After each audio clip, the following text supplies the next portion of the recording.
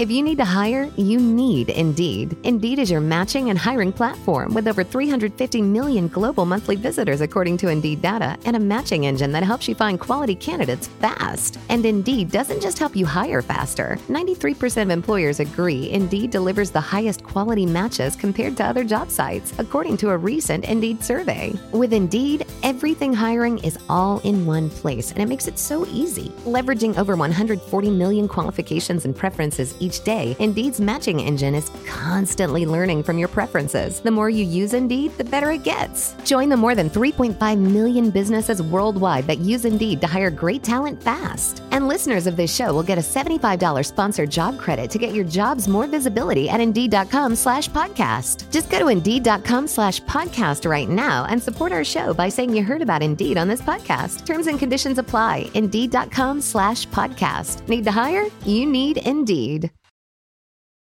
Season 2 of Darkness is a 6-episode podcast examining a series of package bombs that exploded at homes throughout the Austin, Texas area in 2018. The bombs killed 3 people and injured 6 more over a period of nearly 20 days, causing fear to envelop the city during Austin's biggest festival. Hosted by Ashley Miznazi and produced by the Drag Audio Production House, you'll hear emotional stories of resilience from the survivors of these crimes, accounts of pain and recovery from the victims' loved ones, and the questions they still have 3 years later. The podcast takes a closer look at the efforts of law enforcement officials who work to stop the bloodshed, with interviews with the lead investigators for the FBI, ATF, and Austin Police. You'll also hear about how the bombings exposed Austin's racial wounds, as members of Austin's Black community felt they were being targeted by the bomber and ignored by investigators. Listen to Season 2 of Darkness on Apple Podcasts, Spotify,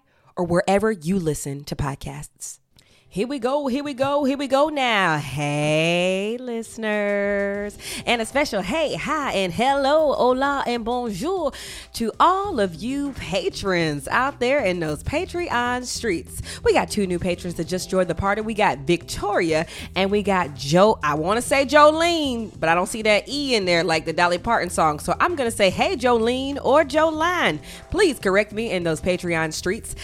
We want to welcome those people to the Patreon party. Remember, to be a patron, all you got to do is give $1, $3, maybe even $5 a month if you choose. You can check out the link to the Patreon in our episode notes. And remember, thanks for being a great person. This show is just built just because we like to have our own little book club and movie club. So we thank you for joining that. Now let's get started with the show. Welcome to the Sci-Fi Sci under the Believe Podcast Network. It's a podcast about Black science fiction and fantasy and staying on the same page in this marriage. Today is episode... Will it survive? Will it last? Today, actually pull up the Patreon because the patrons had something to say last time about an argument we were trying to settle. Today, for episode 76, we will be discussing Soul, the movie Soul on Pixar. It came out a couple years ago, and one half of the directing team is Kemp Powers. Kemp Powers is a Black animator, Black director, and he has another work coming out later this year, and we're going to be covering that as well. Now, before we get started, last week on the Sci-Fi Sci podcast, Ben and I were discussing if we should put a desk in our bedroom. Amber said no. You can go to view page on the side. Amber said no, but Ben said yes. And we posted that on the Patreon to hear what they had to say. So let's check in with who won that poll. Why don't you, Ben is discovering it now, but I had to make sure that I called this out. Because what did the results say, Ben? I said, yes, it's not a big deal. I also store work materials in the bedroom. 5 said, yeah.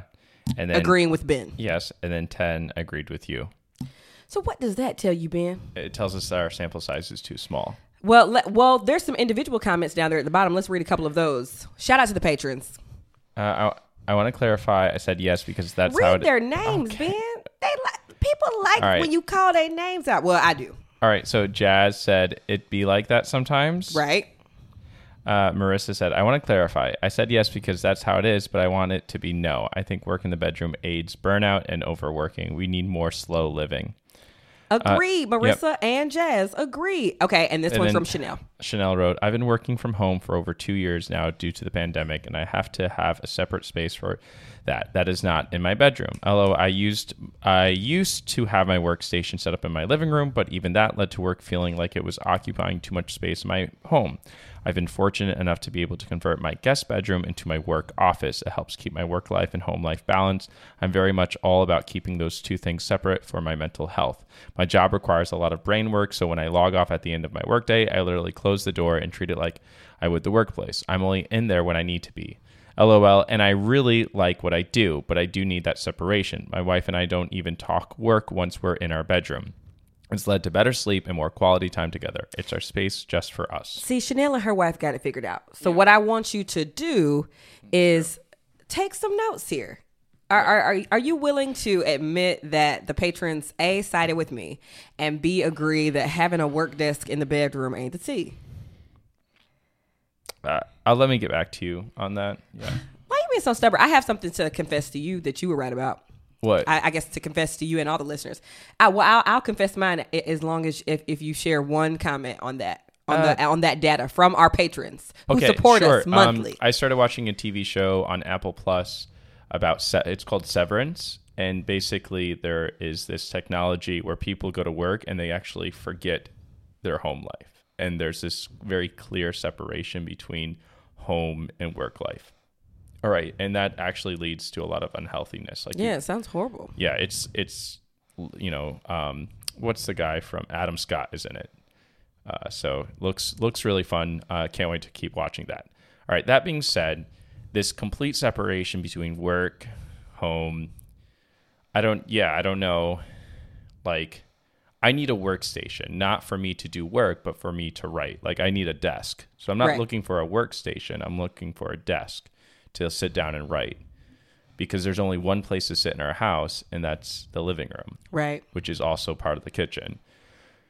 The patio, when the summer comes out, will be a nice little we literally space had like for reflection. 5 inches of snow this past week. So anyway, I'm right, is what you're saying. Sure, I think I need I don't need a workstation. I need a writing station. I love to write. It's my hobby. I know, it's my but creativity. We're not talking just about you. I'm the person that we're talking about. I work from home full time. And I would like a workspace, a Raven and a writing desk that isn't in our bedroom. But you work in the bed anyway. I know, but I'm telling you what I want, what I really, really want, and you're not listening. I'm listening. So don't have a desk, but that's still not. I think a desk in the bedroom would be better for writing a desk in the bedroom would be better than doing work in the bed, because I try to go to sleep and you're actually working in the bed. All right. If you want to be stubborn Nisha about it, that's fine. I'm not stubborn Nisha. You are stubborn Nisha. I'm not a stubborn Nisha. That's her name. First of her name, stubborn Nisha. Well, I am going to be the bigger person today and admit that I was wrong about something. Are you ready for it? I feel like I need a little jingle right here. Maybe I'll go throw a little jingle in editing, like doom, doom, doom. Amber was wrong. Ben. What were you wrong about, Amber? Hold my hand. I have something to say to you. So dramatic. I married an actress. This is what happens. A thespian. You're a thespian. Baby, I was wrong about that Epsom salt. I know.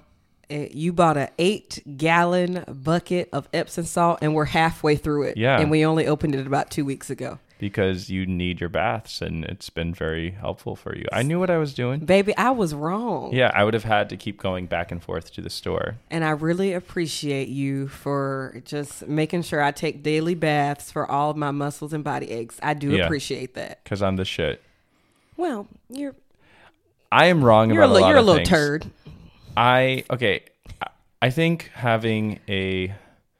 doing work in the bed is wrong, and I think not wrong is unhealthy, and I think having a desk in the bedroom is also unhealthy. So we shouldn't have a desk in the bedroom. You also should stop doing work in bed. I agree. And you should do... But a desk would aid and abet me. Yes, we need a desk in this room. We need a desk in Wild's room, and we can arrange it in such a way. We need a new house. I don't know. We don't need a new house. We have tons of space. Well, I want her to have a backyard one day. It's one of those things. Yeah. Anyway, how have you been today? What a switch. We only had like 3 or 4 fights today. That was pretty good.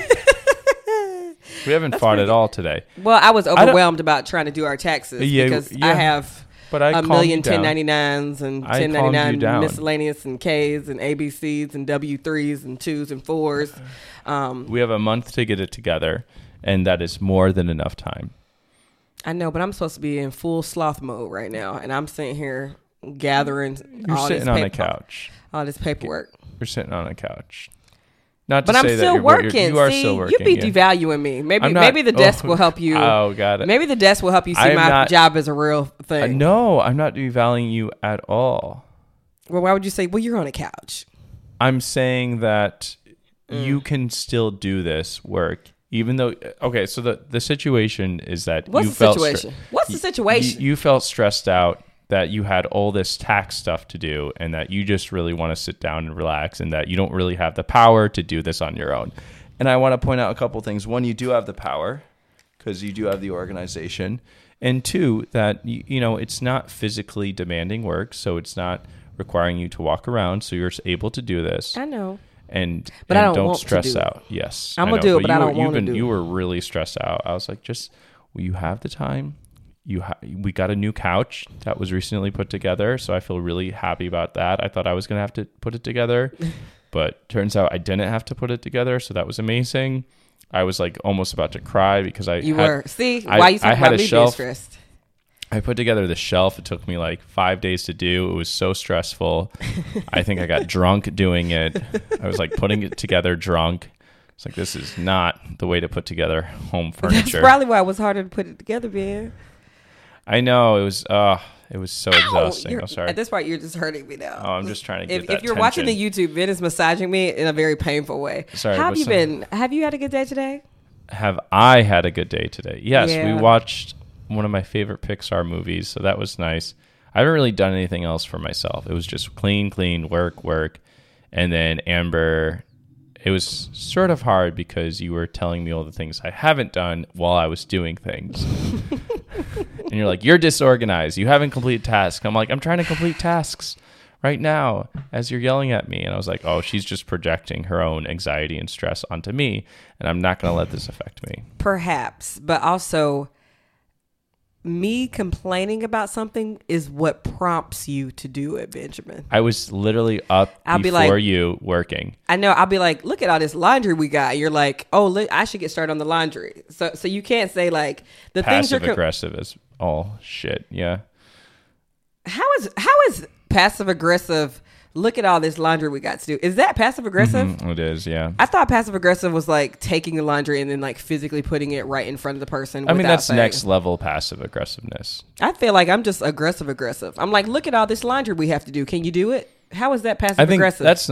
I think if you ask me, can you do it? Yeah, different. But here's the kicker. Here's the punter. Are you sweating? I'm always sweating. You ever been fucking pregnant? Not yet. You just sweat looking at people.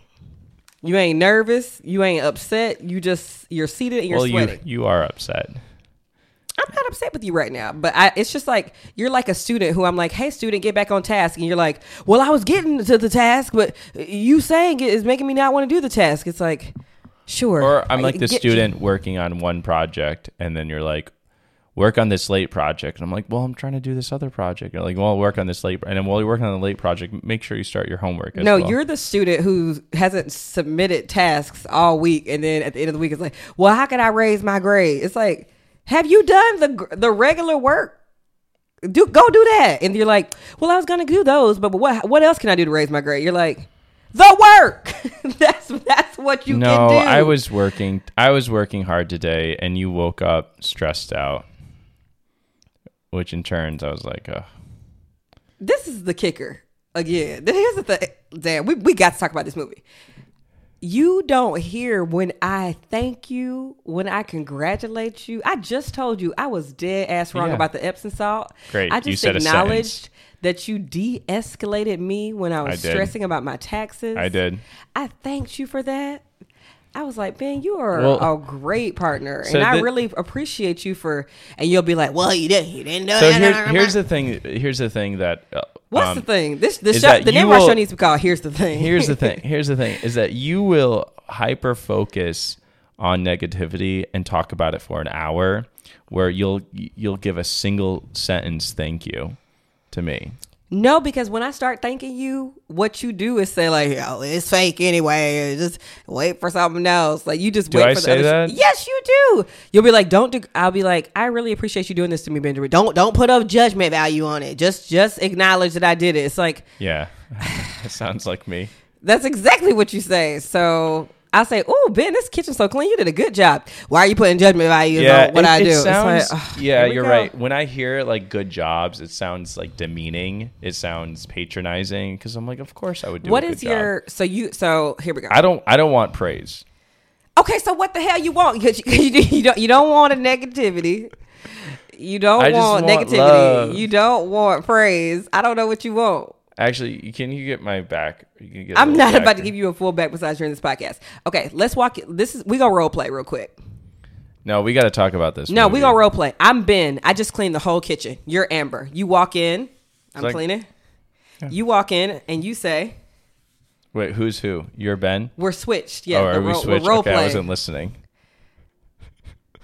You weren't listening to me on our podcast. I got an improv show tonight, and I'm excited. I got to make sure. And I'm very excited. I don't want to step outside of my house, but I'm coming tonight to see you perform on a stage. You do not want to step outside that your house. I used to be on stage at, and now you've taken my place there. You're holding place. down the Wallen household. Okay, I am here's representing. The role play. And patrons, we're going to put this in the Patreon as well. So we're going to put a chain of ways I should praise Ben, because his problem is he feels like good. He feels like me saying good job is patronizing. So I'm you. Value judgment. Value judgment. Yeah. I will put this in the Patreon. We're going to read value judgments. Avoid value judgment. Okay. So I'm cleaning. I just cleaned the kitchen. Yeah. You're Amber. Your back hurts. You're carrying this man's child. You just walked in the kitchen. Go. I notice that the countertop doesn't have crumbs on it. Thank you. What is this? Is this serious? Wait, I'm just waiting for you to say something about the rest of the kitchen. And I noticed that you left your clothes in the bathroom, and I just want to point out that I said something nice to you first before I went in with the negativity. So what do you want me to do, Amber? You want me to clean the kitchen? You want me to pick up the clothes? I'm working. Wait, is that I don't know. What are we doing right now? You're saying what you want me to say. No, I know. But that's how you typically respond. I was pretending to be like, what are we doing right now? no, that was still you. Yeah, you would say that. Like, what are we doing right now? That's horrible. I gave you a compliment. Like, can't you just take the compliment? I say, what are we doing right now? Yeah. Well, what are we even doing right now? I don't think you understand what the exercise is. So just to be clear, you want me to say, I noticed there were crumbs on the counter, and now they're not there. I appreciate you. Yeah. Or you don't even have to say appreciate you. Yeah, honestly, don't even say anything. Just be like, hey. So you don't want any praise. I want you to come in and say, hey, baby, you rocked my world last night. Well, you could have just said that in the role play. Why didn't you just say that in the role play? I have to take it. And also, takes a moment to get into your shoes, Amber. That will require you to rock my world every night in that scenario. Is that a task you're up to do? I can rock your world every night. Okay. You gonna do that? I'm gonna do that. Every night. Every other night. You know, at this level of my pregnancy, rocking my world is like a threesome between me, Ben, and Jerry's. Mm-hmm. So can you do that? Can you handle that? Ice cream. Remember that one time where you ate ice cream and gave me a blowjob? It was like really cold. See, we're not gonna talk about this because in a minute you're gonna be like, I can't play this because people at my job listen to this podcast. So I'm not gonna talk about the ice cream and the blowjob. Yeah, everyone should try that. If you're like, I don't know, if you're having. Was that not a good idea? No, it was a great. It was like a weird idea. It was not weird. It wasn't weird. It was just different. Like it was yes an actual threesome with Ben and Jerry. My point was it was a foursome technically with you. So every time, are you telling people that they should try the blowjob with the ice cream? Yes or no? Yeah, eat some ice cream. Did you enjoy it or not? I enjoyed it. Yeah, it was a little tingly. It's tingly. You should wash yourself out. Any food sex, you should wash yourself, like food, a mouth, or I don't know. Actually, don't be wasting my Ben and Jerry's. I can eat it on its own. I can eat that shit on its own. I should Google if that's healthy. It's probably like. strawberry cheesecake ice cream during blowjob, you're gonna maybe Google like that? a yeast infection if I was going down on you like while eating. I don't know. Would you want would you want ice cream in your vagina? Anyway, we would like to. You want to move on to Apple Podcast ratings? Oh my God! Wait, hold up. The last thing science fiction related is Shining Girls, which was a book that me and you read. Mm-hmm. Not a black author, but keep going. Yes, it is a South African author. She, Lauren Bucas, and she puts lots of black characters in her books. And she wrote a book called That doesn't mean she's black. Even her being South African doesn't mean she's black. She's a white woman. Yes, she's a goat, though. She's great. She has sensitivity readers. Anyway, like... Well, you're trying to justify it. You're like... I'm like, she's not black. Well, she's South African. Like that. No, I wasn't. I'm sorry. Sorry. That wasn't in response to that. Oh, it was in response to like who she is, like what her. She's a South African white woman. Got it. And she writes a lot about apartheid. And I wrote her a message like way back when. And one of her books is now a TV show with Elizabeth Moss. It's really great. And she wrote me a long message back. You know, Amber can see it. When did she send you that? So I wrote this to her a long time ago at sort of the beginning of the pandemic. Give us dates, man. In April 5th, 2020. She wrote you back 2 years later? Yeah, Shining Girls takes place in Chicago, and she was telling me part of the reason I chose Chicago as the setting was because it felt so similar to where I grew up in Johannesburg. In fact, South Africa's apartheid government came out to Chicago to learn how to do segregation more effectively. Wow. When did she write that back to you? April 5th, 2020. So you talking about 2 years ago. But I just found out that book that I had read and wrote like a fan girl message to. Okay. That book that we both read, we liked, that has now just recently been turned into an Apple Plus movie. I was like, are you sitting here and reading an email that you received 2 years ago on our Black Sci-Fi Fantasy podcast? I'm just saying, this was a book that has now even blown up even bigger. But I think it's a testament to how the science fiction and fantasy community works, is that you read a book, you really like the book, and you can reach out to the authors. Yeah. And that's that kind of like personal engagement. A lot of people think that is something that social media only happens in social media. But I'm telling you, the science fiction community in the Star Trek community has always been about that. All the Star Trek actors they go to cons, they respond to fan mail. Literally, Brent Spiner, who played oh my God, my brain. It's this is embarrassing. I know it is. I'm so Brent. Oh my God, why? Is this a black person? Data. Wow, Data. My pregnancy brain. So he plays Data in Star Trek: The Next Generation. Brent Spiner. I listened to an interview with him recently, and he would respond to basically all fan mail. So before like comments and creators responding back, science fiction, writers and Star Trek actors, they were doing this. You know, so what's your call to action? I think for me, like for those our listeners, like write us reviews. That it means a lot to us. I think, and we're sort of taking that idea of science fiction fandom, and we're trying to keep that incorporated in this podcast. And we get, it's more difficult with comments on like TikTok and Instagram. It's hard to respond there. Yeah, I agree. But like we're going to definitely make it a priority to respond to, especially like this podcast. I love that. Me, you, the baby, Wild. We'll shovel some work off to her. Oh my God, I cannot wait until she becomes the social media intern. That'll be great. Her first reading lessons are going to be like TikTok comments. It's going to be fun. Well, with that being said, Ben, why don't you read the Apple Podcast rating that we have? I think you found one in the queue. Yeah, so this is from Mimas on... and the title is My Favorite Couple. I love this couple so much. I love this podcast even more. My husband and I listen to it while doing homework and while on road trips. Hope for a safe delivery and a healthy baby. Thank you. See, like I love this shit. What homework? I'm always curious. Like I've just been out of school for so long. I'm always curious about what homework people are doing. Like adults, what? Yeah, like probably PhD, masters, or bachelors even. Bachelors. Are you married with a bachelor's degree? Love it. We love to see it. All right, Ben, you want to take a quick break? Oh, please. I need water. So that wasn't negative. Can I drink your water? So that can wasn't I drink negative. out of your water bottle? Yes, you can. We're going to take a quick break. Thank you. Love you. Before we continue with the show, I wanted to talk a little bit about Noom.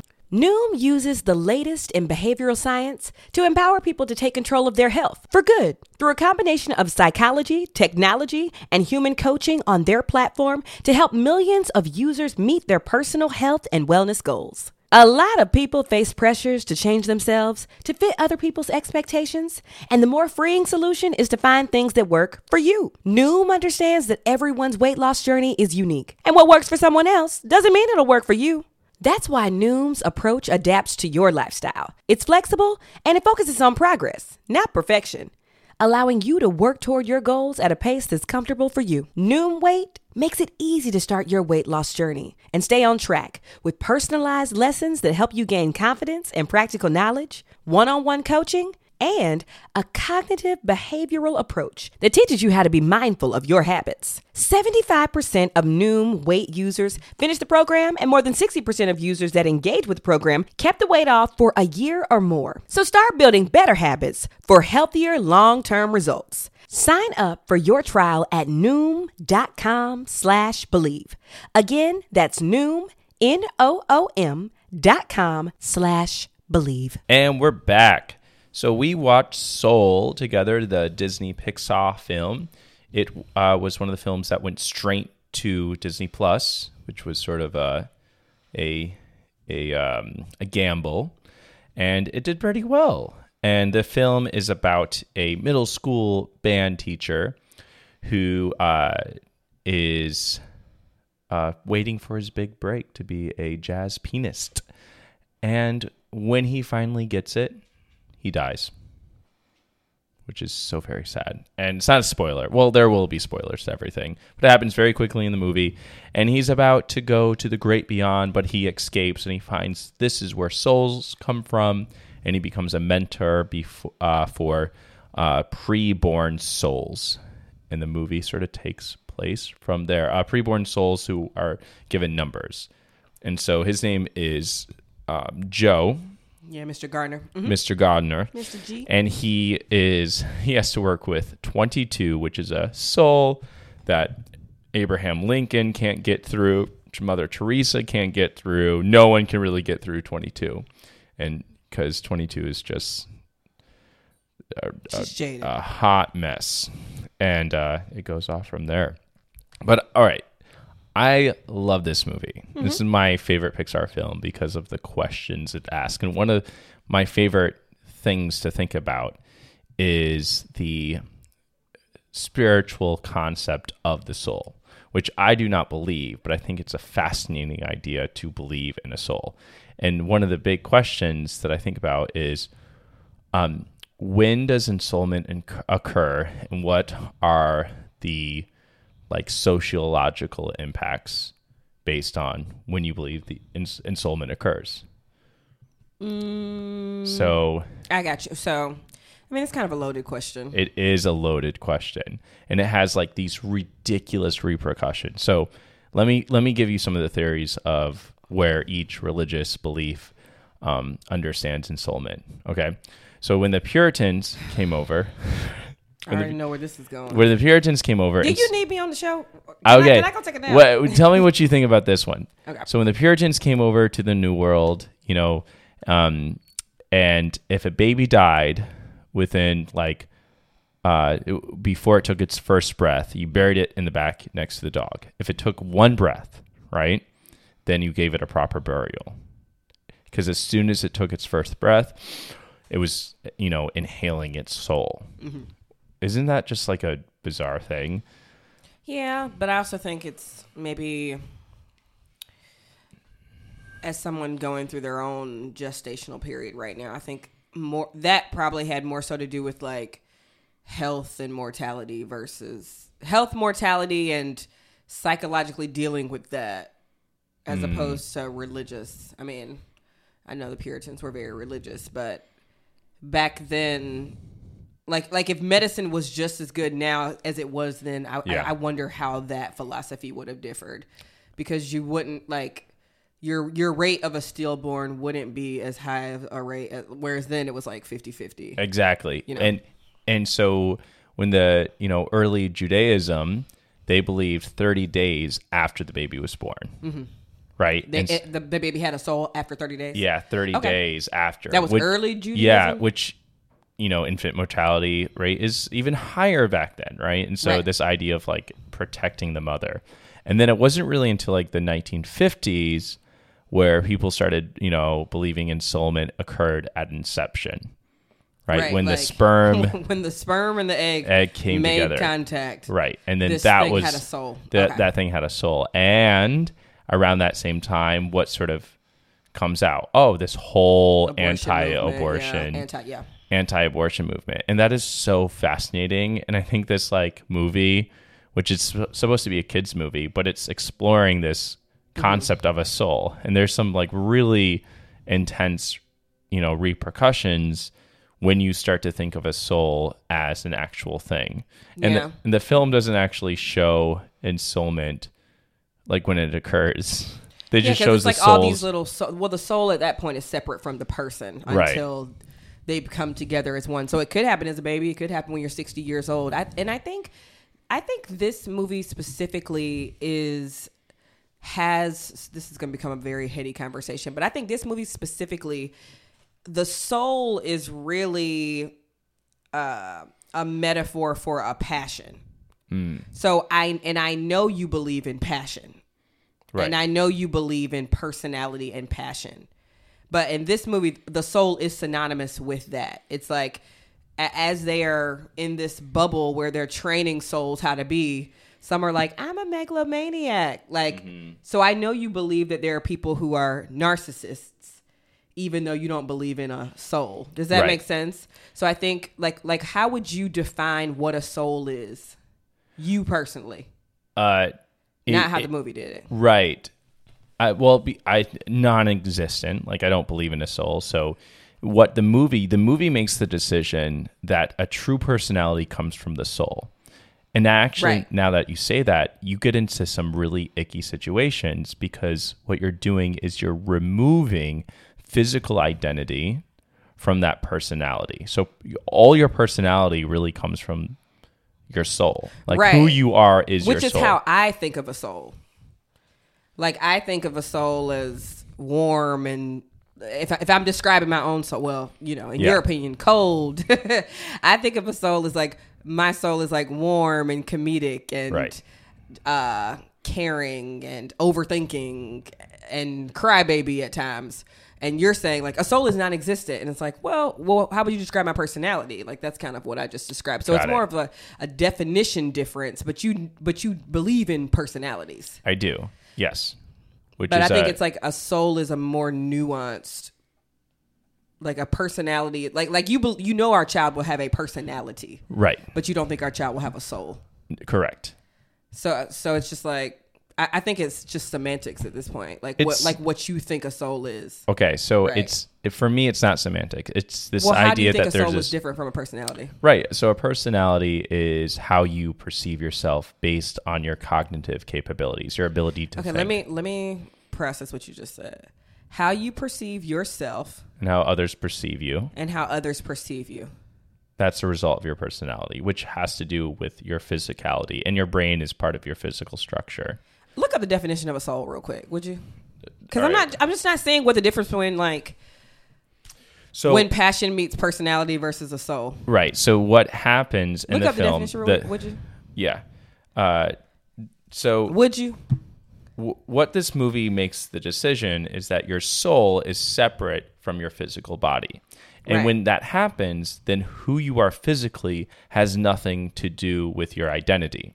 So what happens is 22 and Joe, and sort of the big inciting incident is that Joe sort of escapes from the afterlife with 22, and Joe falls into a cat, and the cat's soul is like sent to the great beyond. There's like a very quick clip of like the cat like going up to the great beyond, and then 22 goes into Joe's body, who is a black man, right? And so what this does is that the 22 is now her identity is now being moved in throughout Joe's body. So like the body doesn't really matter. Right. It's the soul that matters. But it's the soul that needs the surgery. It's the soul. Sorry, I had to go for it. You had to. All right. I like, okay, read both of those. So soul, according to Google, says the spiritual or immaterial part of a human being or animal regarded as immortal. So the spiritual or immaterial part. And I don't believe there's any part of us that isn't physical. There's no other separate entity to us. Like, I don't buy into what you call like dualism. Okay, now read the second definition, because I like that one. Emotional or intellectual energy or intensity, especially as revealed in the work of art or an artistic performance. See, I would sort of lean into that definition. Right. So what's, and then it says similar things. It's like passion, emotion, animation. So you believe in the, I think I'm defining soul as that emotional and intellectual energy. Right. So you believe our child will have emotional and intellectual energy. Yeah. I would hope so. So perceived through the brain. But you don't and believe our with child will brain. have a spiritual part? part? No. Okay, well, that's where we differ. Yeah. Okay.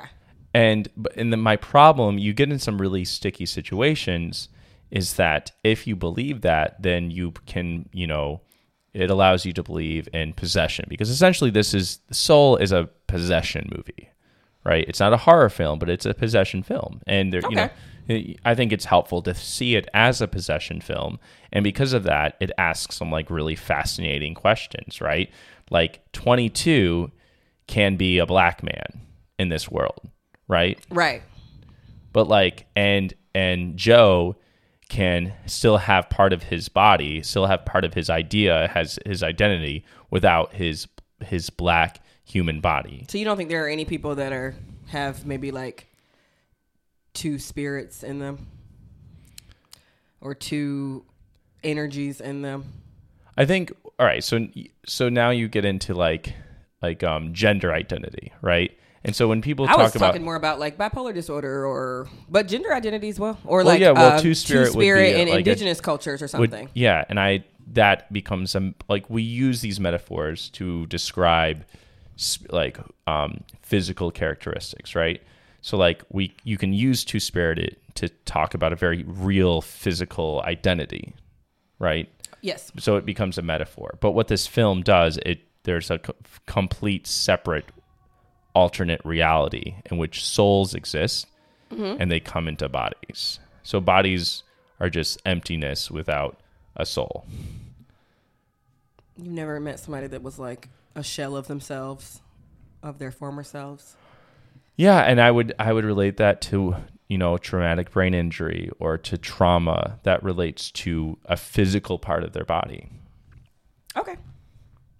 Well, I mean, sure. No. I just agree. Like, I don't know I'm not going to fight you on something you don't believe in. in. Well, here's the thing. For you who does believe in a soul, when do you think like the soul enters a human body? I think when they really try their first French fry, something amazing happens there. That's not a real answer. I think in my world, a soul is this evolution of your personality, like starting as a little piece of you or who you inherently are, and then just growing bigger and bigger and bigger.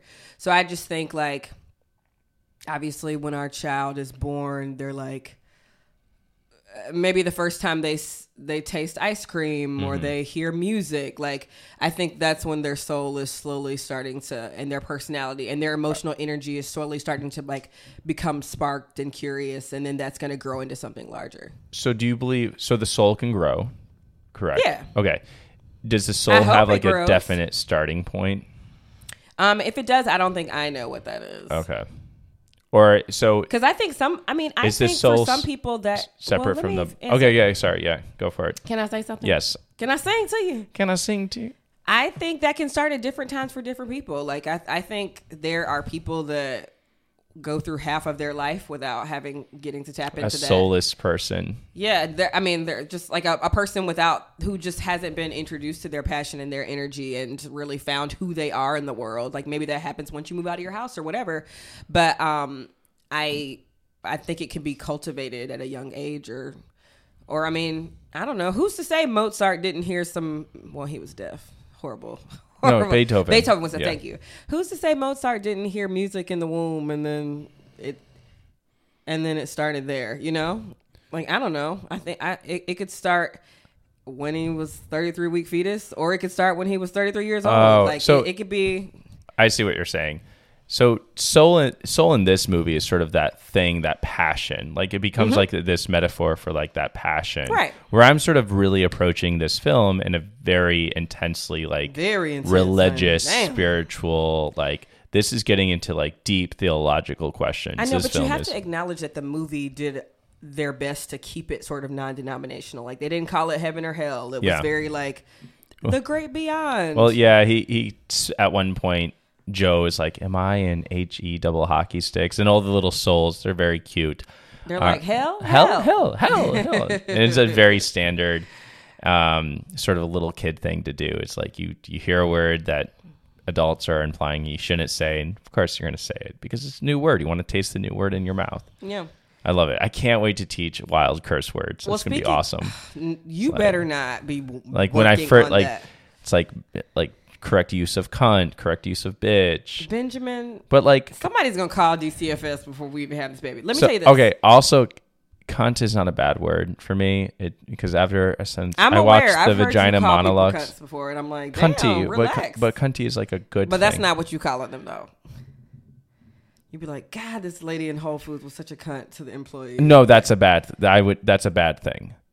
That's a bad thing. I'm aware. I'm saying that's the context you typically use it in. No, I do not. That was a horrible faking it. That is bad. That is, if I'm doing that, then I am wrong and I should be canceled. You should be. I think another thing that the movie taps into that is really fun is the fact that like your parent will fuck up your soul or like not see when your soul is like in the zone and passionate about something and how that lingers with you for a long time. Like I think especially if you grew up in a black home or just like insert ethnic home here or anything. Like I've heard like Catholic people have a lot of guilt. Like there are things that our parents, like there are things that our parents have done or said that still we one day thought like, okay, when I move out at 18, I'll be free from this. And then one day you look up and you're 30 fucking one and you're like, God damn it, mom. Like, just let me be an influencer, which of course she's all on board with now. But yeah, this movie made it a little bit easy with that question. Like, how do you counter your parents' expectations for your life? Because Joe's mom she wants him to have a job that has health care, that has benefits. And he's been, a part-time middle school band teacher forever. And finally he has the opportunity to work full-time middle school band, which, by the way, schools are like cutting the arts all the time. And so there's this great scene when the principal is like giving Joe the hiring letter. It's like, we finally got you on. And that would be such a huge steal for a school to get a full-time band teacher. I mean, that's amazing. And they did a really good job sort of timelining how long Joe has been a part-time band teacher because one of his former students, Curly, was a young little kid in like 6th grade when he was Mr. Garner's student. And then Curly is who later calls him with a job opportunity when he's an adult. So you're looking at somebody who's been in this role for at least 10 years or it seems that way. But I mean, also, if they made Soul 2, I'd love to get it in I'd love to see a remake of this movie from his mother's perspective because she probably has been footing the bill for a lot of shit. Yeah. Like we're not going to sit here and vilify this black woman Absolutely for being not. like, do you have a job with benefits? Goddamn, because I just supported your father. He passed away and now I'm going to have to support you. So it's not that I don't want you to go achieve your dreams. It's just I want you to be secure when I go to the great beyond. Yeah, absolutely. How do you feel about jazz in general? You like jazz? I like jazz. I wouldn't say I'm a huge, like it's nice to hear, but yeah. Like what I don't know any, like I'll know like the ones everybody knows, like Miles Davis, but I wouldn't hear something and be like, oh, that's signature this. Maybe I would know Kenny G. Oh, hit it that way. Bless you. What do you think about jazz? I love it. I remember watching this entire documentary about jazz pianist, and like that was my first introduction to Fats Waller, and I love saying pianist. I love jazz. It's like, you know, I love the flow of it. I love the book by Toni Morrison. I love the improvisational improvisation.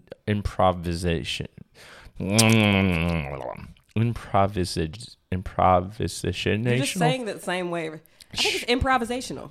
Improvisational. Right. Good Thank job. you. Improvisational. Good job. Well, I can't say good I job. was seeing the words in my head. You and said I was improvisational correctly. Improvisational nature of it. I love it.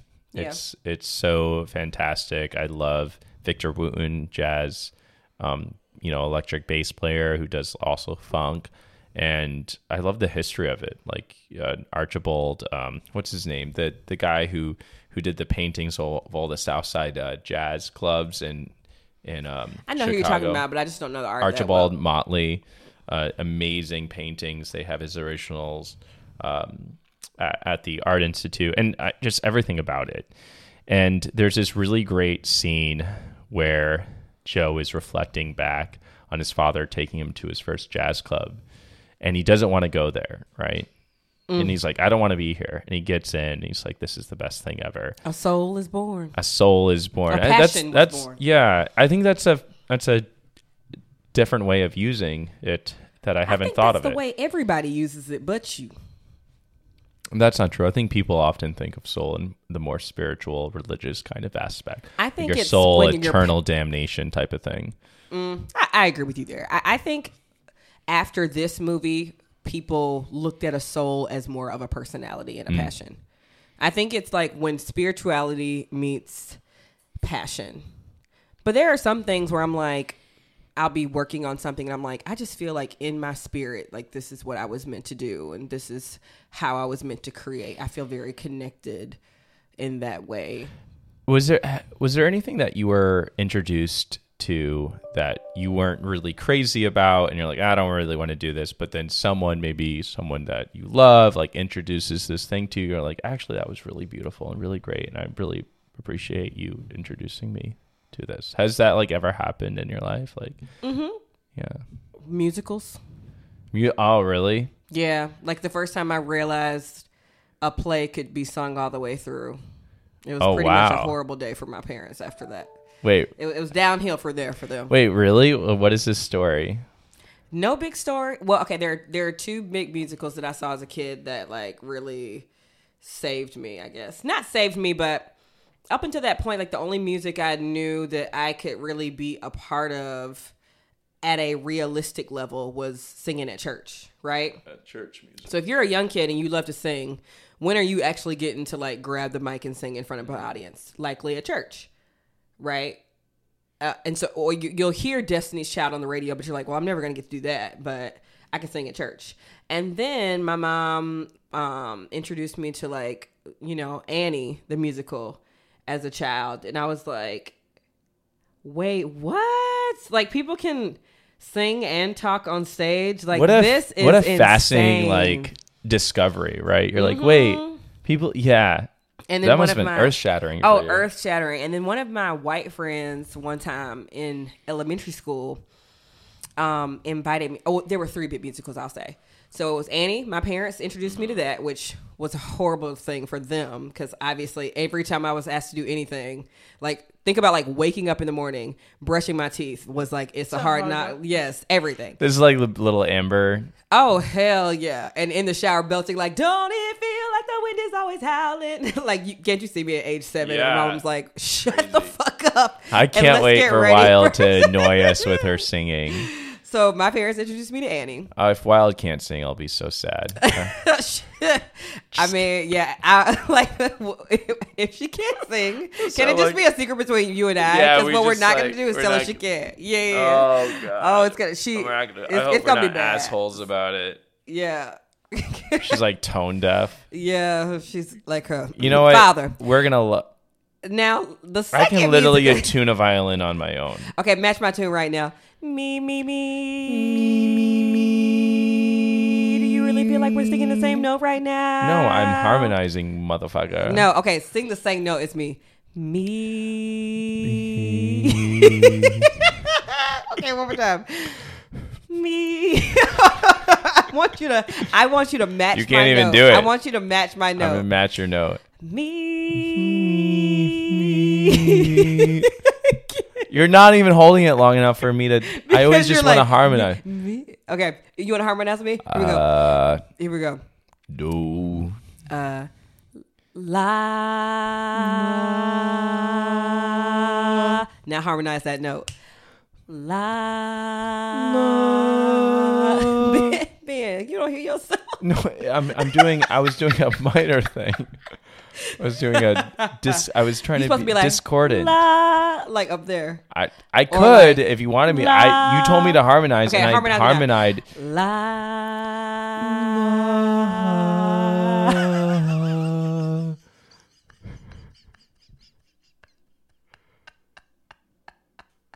So we'll be if Wild can't sing, we'll keep it a secret. Okay, let me get to the 3 musicals real quick that really gave young Amber a soul. First, it was Annie. Then one of my white friends invited me over to her house as a kid, and her mom put on Grease for us. Game changer. Take a wild guess who I wanted to be in Grease. The dude. No, not the dude, but you're warm. Oh, the more like. I know. What's her name? She used to like come to the diner near my school. My friend, Allie used to serve her all the time. Well, that doesn't break it down for everybody. Who? Take a guess who I want it to be. Yeah, she lives in Nyack. Oh my God, Grease. I don't honestly haven't seen the. Describe what she looks like in your head. Red hair.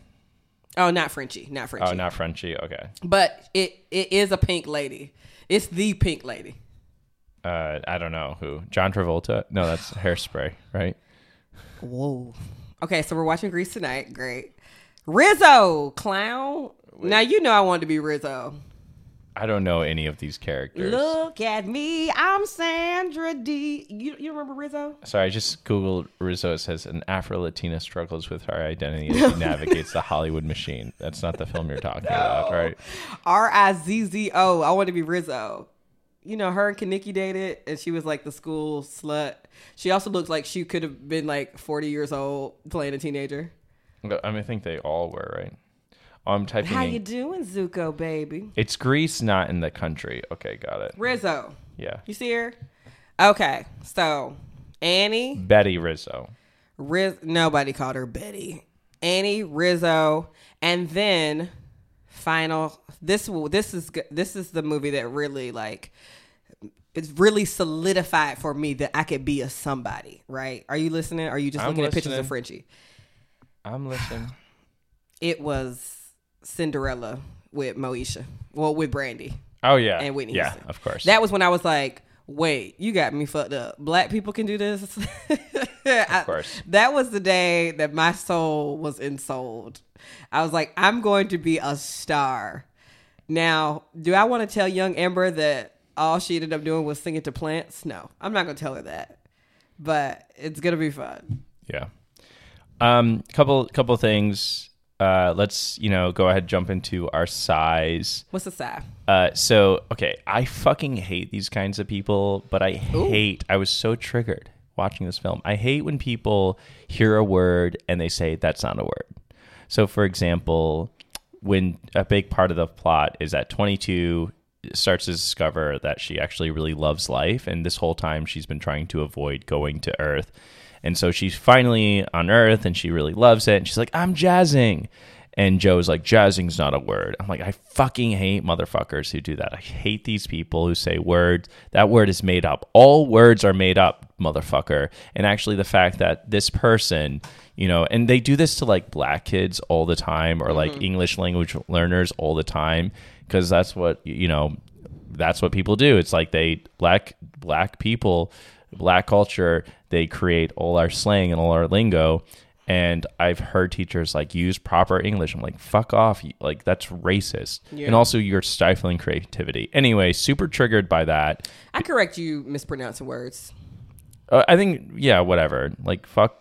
I mean, is it making up words that you don't like or mispronouncing? I think when people say that's a made up word, I'm like, that's fine. Like, especially when little kids, they'll actually say something like jazzing, or they'll throw an ending to something, and it's funny, it's creative, it's expressive, it's it has soul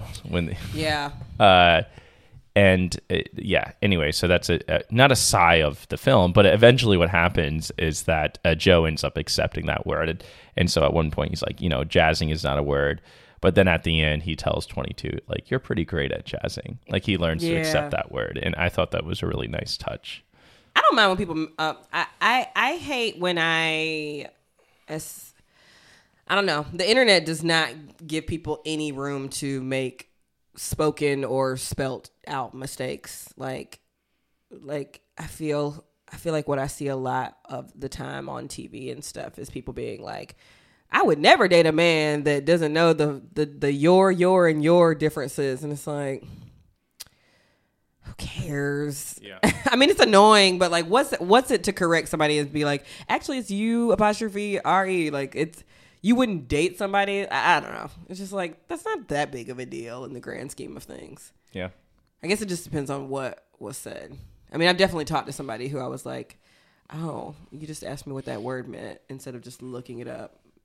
But did I still smash? Yes. Yeah. Let me think about a sigh. At first, I wasn't super jazzed about, I don't know. I wasn't jazzed about Tina Fey being the Soul's voice. Yeah. But, I mean, I think in 2020, when I saw the film, it was just like in the thick of like the George Floyd protests and everything. I'm like, some little black kid could have been the voice of this Soul, but, Yeah. But Jamie Foxx is the main voice actor. Well, they sort of protect themselves. Their reasoning why 22 chooses the voice of why they choose the voice of a white lady. Did you catch that? She's like, I wanted to choose the voice that was the most annoying, so I chose a white lady's voice. Who said that? That's a line in the film. I don't remember that. Yeah, so she changes, like, early in the film, 22 is changing their voice, and Joe says, like, why do you sound like a middle-aged white woman? She's like, well, I can change my voice like this, and then 22 changes her voice like a million different times, and then she's like, but I chose this one because it seems to be the most annoying. Oh, I think I missed that. I thought that was like a very, like, protective kind of decision, and it sort of. I mean, it wasn't super annoying. Yeah. It's just kind of like. We know who the breakout star of this film was Rachel House, who played. She was the woman who played Jerry. Yeah. I think she's from New Zealand. Mm-hmm. I probably didn't do that right. There's a difference between like the Australian and the New Zealand voice. But I remember as a voice actor when this movie first came out, every voiceover description, because when you're a voice actor, they send you like who they want you to sound like in a role. And I remember in 2020 seeing Rachel House's name on everything. Yeah. And then I would go play her voice. I'm like, now who the fuck can sound like her? It's and she's the grandma in Moana as well. Yeah. It's like, not only is it like uniquely a New Zealand accent, but it's so like beautiful and raspy and deep. Yeah. Like she actually kind of doesn't play a woman in it. Those little two-dimensional figures. But I think her voice was the most, like, nice to hear, even though this character was supposed to be this, like, accountant, abacus keeper or whatever. So, I don't know. The soul could have been, like, a Keke Palmer or something. That would have been a little bit more fun. But I was impressed about it. It wasn't... It was a really well-done film. You said Joe should have died? Yeah, I thought maybe Joe should have died to sort of make that sacrifice a little bit more intense. At the end, he's supposed to have died, and he's sort of using 22 to get back to Earth, and then he realizes that, sometimes you got to use these motherfuckers. I don't know. Anyway, was awesome. We're just shooting the shit now. Do you think I have passion? You do. But you don't we think got to I wrap have up the soul? show. My thing starts at 6:30. It's yes, 6 o'clock. Ben is going to be performing tonight, doing some improv. I'll try to get some clips for the Patreon. Awesome. All right. I got to go shower. Well, Ben, with that being said, why don't you warp up the show, and then we're going to run you a shower. All right. In conclusion, Soul is an absolutely delightful film. It's a great questioning film on ensoulment, on what it means to be you, your most authentic self. And it's also just about living in the moment and not trying to always have to be productive, and just live life.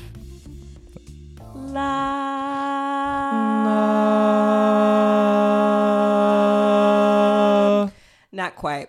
Thanks, Ben. All right. Thank you so much for listening to another episode of the Sci-Fi Sci Podcast. Up next for episode 77, we will be watching Master. It's on Amazon Prime, and it is directed by Mariana Diallo. Mariana Diallo. Sis, I hope I'm saying your name right. But it's also starring Regina Hall. So be sure to check out Master on Amazon Prime, and we will see y'all next week for the show. Bye, y'all. Baby, it's cold outside. And you know that winter weather can leave your skin feeling ashy, crusty, dry. So what's the solution? Quench your thirsty skin and leave it feeling satin smooth with Way Melrose Place Body Cream. It's fast absorbing to nourish your skin where you need it the most, hydration that lasts and prevents dryness, and high quality nourishing ingredients like squalane, coconut oil, kapuaku butter, and jojoba seed oil. Experience the new Way Melrose Place Body Cream and Body Cleanser. Your body, your way. Go to THEOUAI.com and use the code BELIEVE. BLEAV is in the episode notes to get 15% off your entire purchase. That's 15% off your order at THEOUAI.com with code BELIEVE. Thank you for listening to Believe. You can show support to your host by subscribing to the show and giving us a 5-star rating on your preferred platform. Check us out at Believe.com and search for BLEAV on YouTube.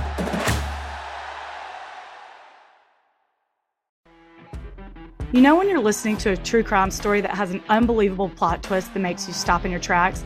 That's what our podcast, People Are the Worst, brings you with each episode. I'm Rachel. And I'm Rebecca. We're identical twins who love true crime cases that make you say, didn't see that coming, and we hate the people responsible for them. Listen to People Are the Worst now on Apple, Spotify, or wherever you get your podcasts.